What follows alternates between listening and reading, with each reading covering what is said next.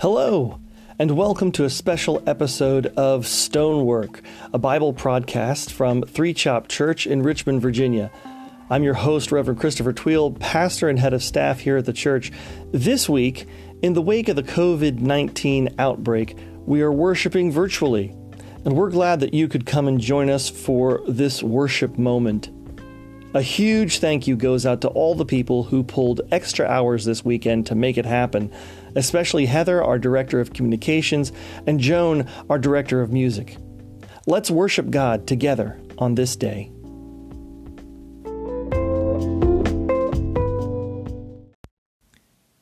Thanks to Joan, we have a few opportunities to sing along with our hymns this week. If you'd like the words for these hymns, just follow the links that we've placed in the description of this podcast.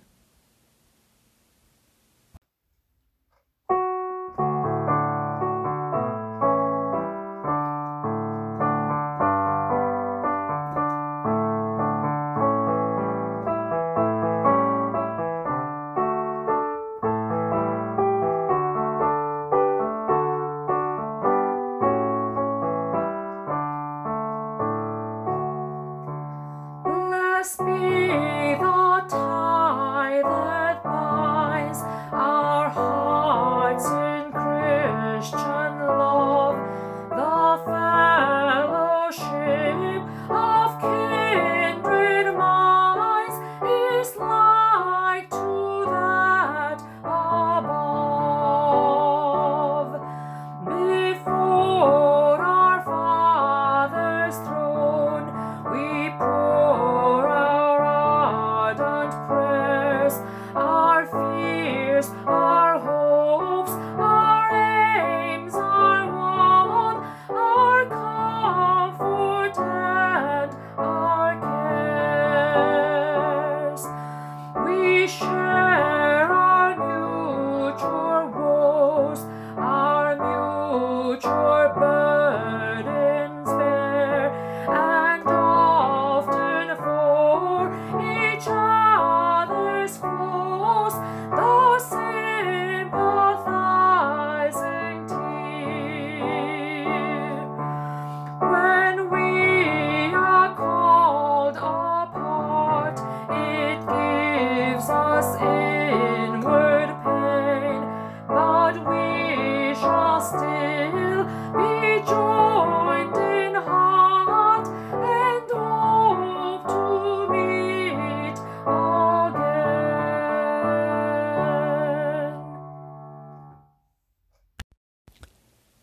As we begin our reading for the day, let's start out with a word of prayer. Lord, open our hearts and minds by the power of your Holy Spirit, that as the Scriptures are read and your word is proclaimed, we may hear with joy what it is that you say to us this day. Amen. Our reading today comes from Isaiah 56, verses 3 through 8, and I'll be reading from the Contemporary English Version. Foreigners who worship me must not say, "The Lord won't let us be part of his people." Men who are eunuchs must no longer say, "We are dried up trees." To them, I, the Lord, say, "Respect the Sabbath, obey me completely, and keep our agreement. Then I will set up monuments in my temple with your names written on them. These will be much better than having children, because these monuments will stand there forever. Foreigners will follow me, and they will love me and worship in my name. They will respect the Sabbath and keep our agreement. I will bring them to my holy mountain, where they will celebrate in my house of worship. Their sacrifices and offerings will always be welcome on my altar. Then my house will be known as a house of worship for all nations.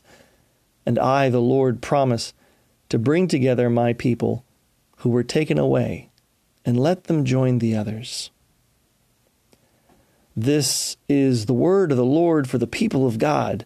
Thanks be to God.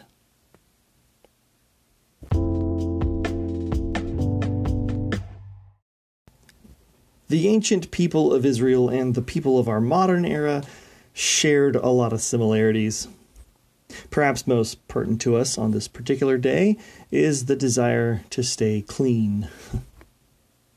You can look at scores of verses in Deuteronomy and Leviticus that outline these practices. Of course, for an ancient God follower, it was a matter of faith. It was their way of having access to God, a way of participating in the instructions that they received from God in order to stay a people set apart that would continue to be an example to the whole world. Now, even from the very beginning, God says this, that the purpose of these people being saved from slavery is to communicate who God is to the entire world.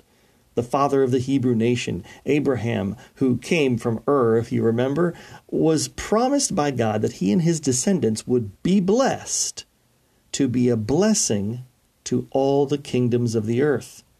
The intent of this holy people is to be set apart to bear witness to who God is and to bless the people of the world. Well, that's no small task, but there was a covenant formed and guidelines that followed, as we know.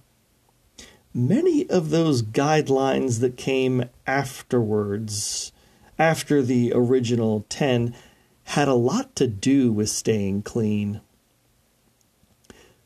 For the ancient Jewish person, cleansing with water for physical as well as spiritual purity was commanded throughout the Old Testament.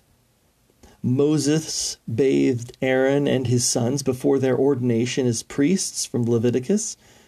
Clothing contaminated by mold or mildew had to be washed. Anyone who was diseased or an unclean person had to be quarantined outside the camp until the infection ceased.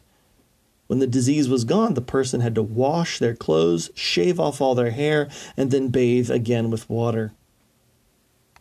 Any kind of bodily discharge meant uncleanliness, and that person, as well as the people around that person, had to bathe in fresh running water.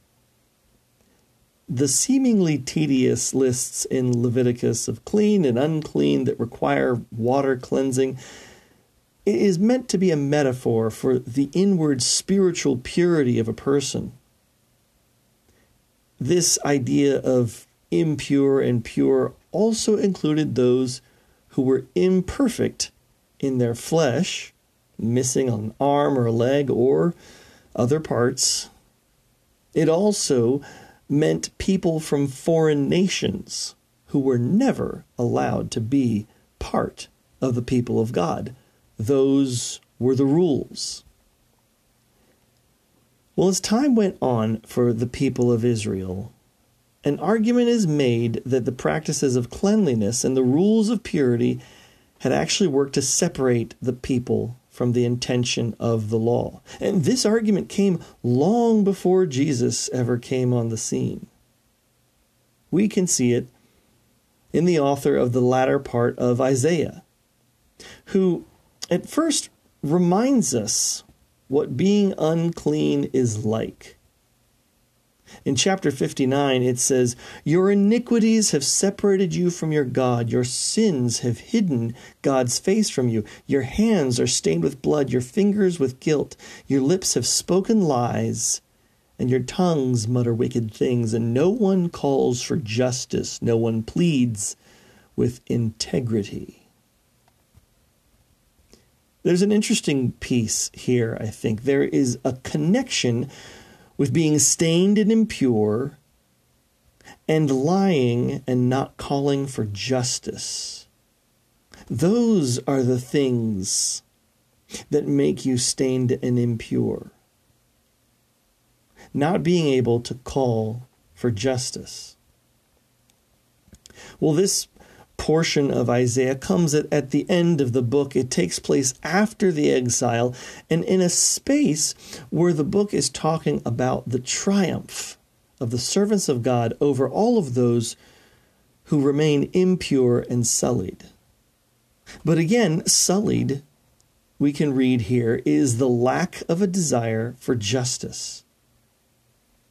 The people who are in God's favor, the servants, in these last few chapters, have gone on to live in the New Jerusalem, which will be a place of peace, a place of hope, a place without fear, and a place where all are welcome if they can do one thing: keep the Sabbath. In our verses today from Isaiah, we read that admission into the New Jerusalem comes for those who can keep the Sabbath.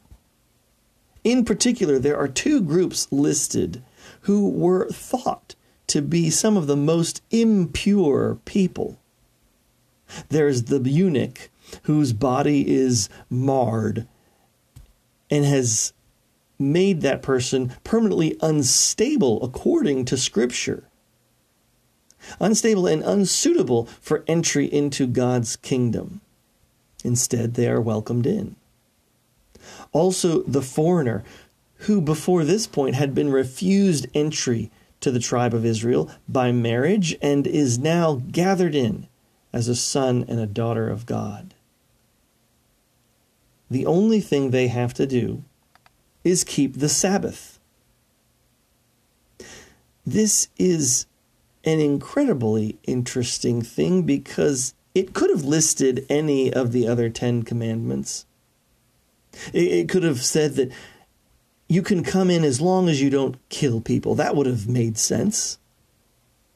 It could have said you can come in as long as you don't steal from anyone. If you're going to have a new kingdom or a new Jerusalem, maybe that's the rule that makes the most sense.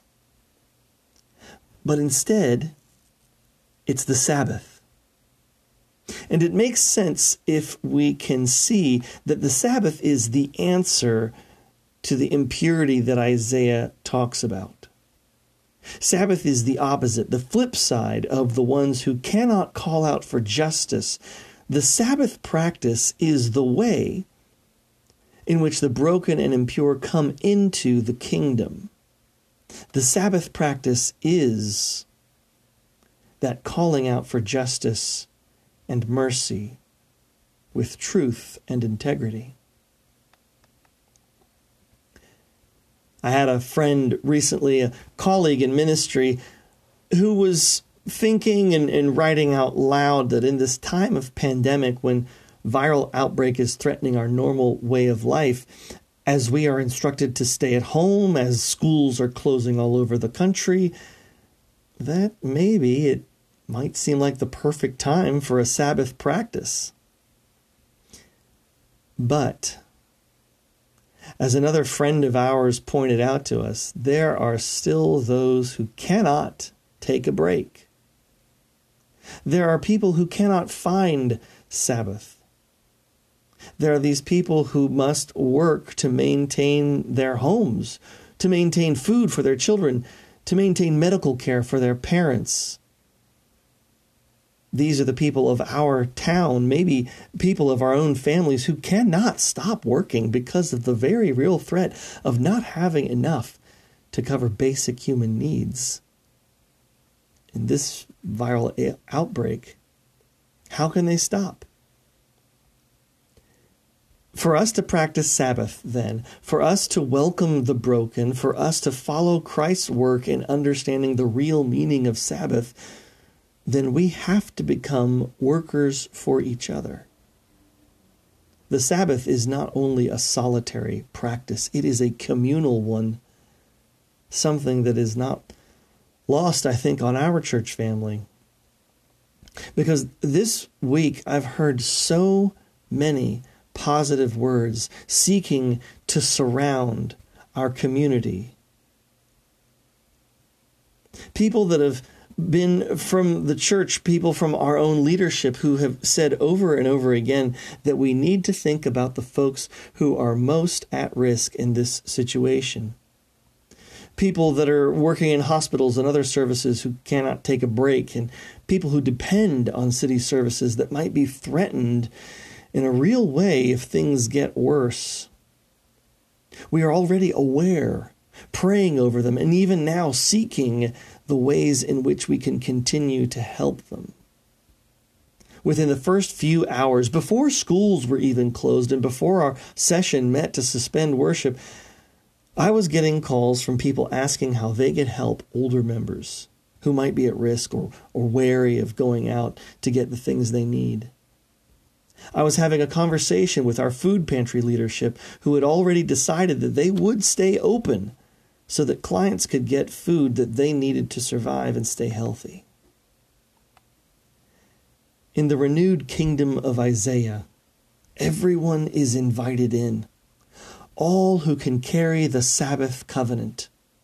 It is a family of all nations, where renewed justice and hope reign eternal. The servant of God, the people that live in the city, are people of the Sabbath. They are a people of justice and mercy and compassion.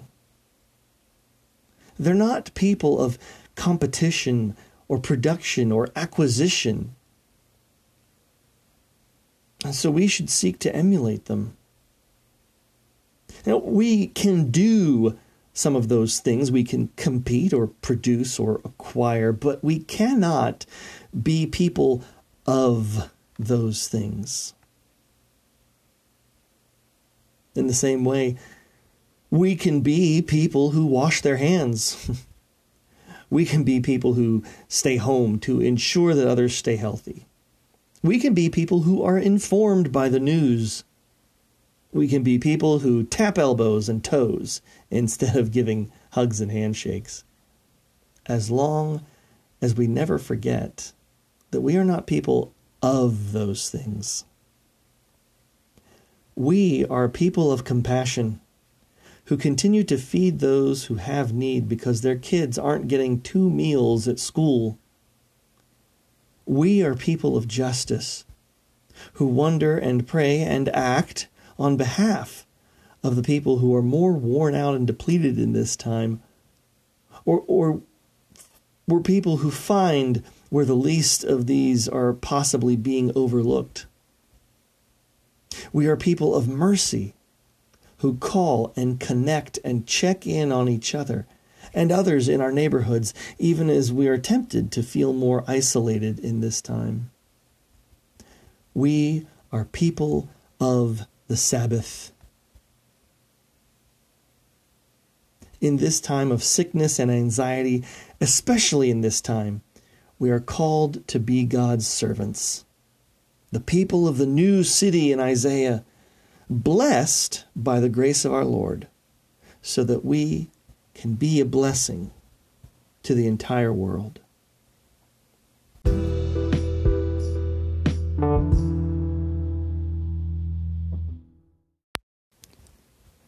Let's pray together. Wonderful and powerful God, we admit that this is a time of anxiety for us. For many of us, it is a time where there is a real threat to not only the way we live our lives and the patterns that we're used to, but also our health, or the health of people that we love and care about. As we continue in the next few days, remind us that you are the God of calming the storm, that you are the God who creates miracles in the midst of need, that you are the God of healing, and that you are the God who hears the cry of your people. Hear us now, Lord, as we reveal to you our deep worry, our deep concern, our deep anxiousness, and all of the little things that we have done, the ways in which we've been overly nervous around certain folks, the ways in which we've let our anxiety control our compassion. We know that we have forgiveness in you, God. We know that your Son, Jesus Christ, has died to save us from that which we deserve. And so as people who are renewed by the grace of your Son, Jesus Christ, remind us of who we truly are. Encourage us to be those Sabbath people, aware of not only our own need to rest, but also the need of others. Mindful of not only our own need to stay clean, to be pure and to be holy, but also to remember that this work is an international kind of work that brings in the broken, that brings in the hurting, that brings in the people that we thought were foreign to us and makes them part of our family. Remind us of all these things, God, as we go forward this week as your servants. In Christ's name we pray. Amen.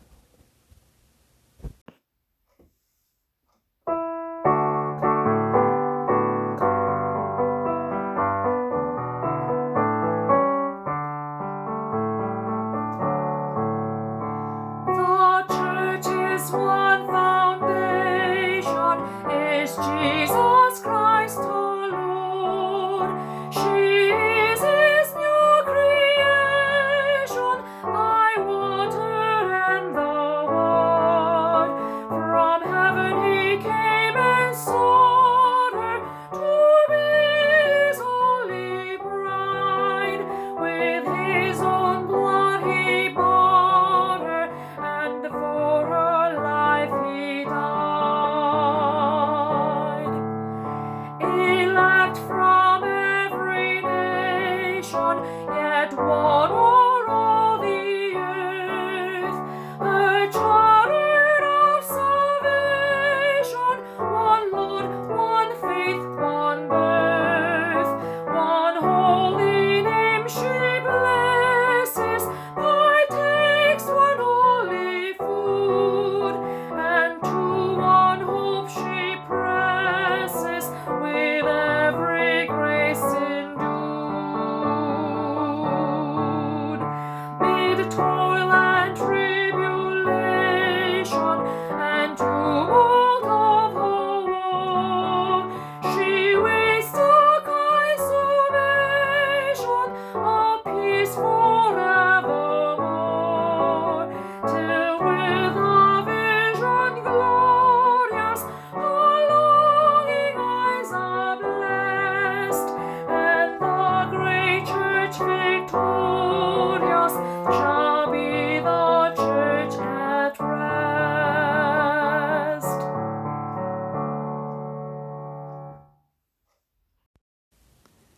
Thank you for joining with us today in this new worship experience. This week, the church will be posting some new ways that we can continue to do the work of the church, the work of Sabbath people over the next few weeks. Don't hesitate to reach out to the church office for a helping hand if you need it. And if you are not at risk for infection, then give the church office a call and let us know that you're willing to help those who need it during this time. So go, as Sabbath people, be who you are, people of justice and mercy and compassion, the people of the New Jerusalem, to love and serve the Lord. Amen.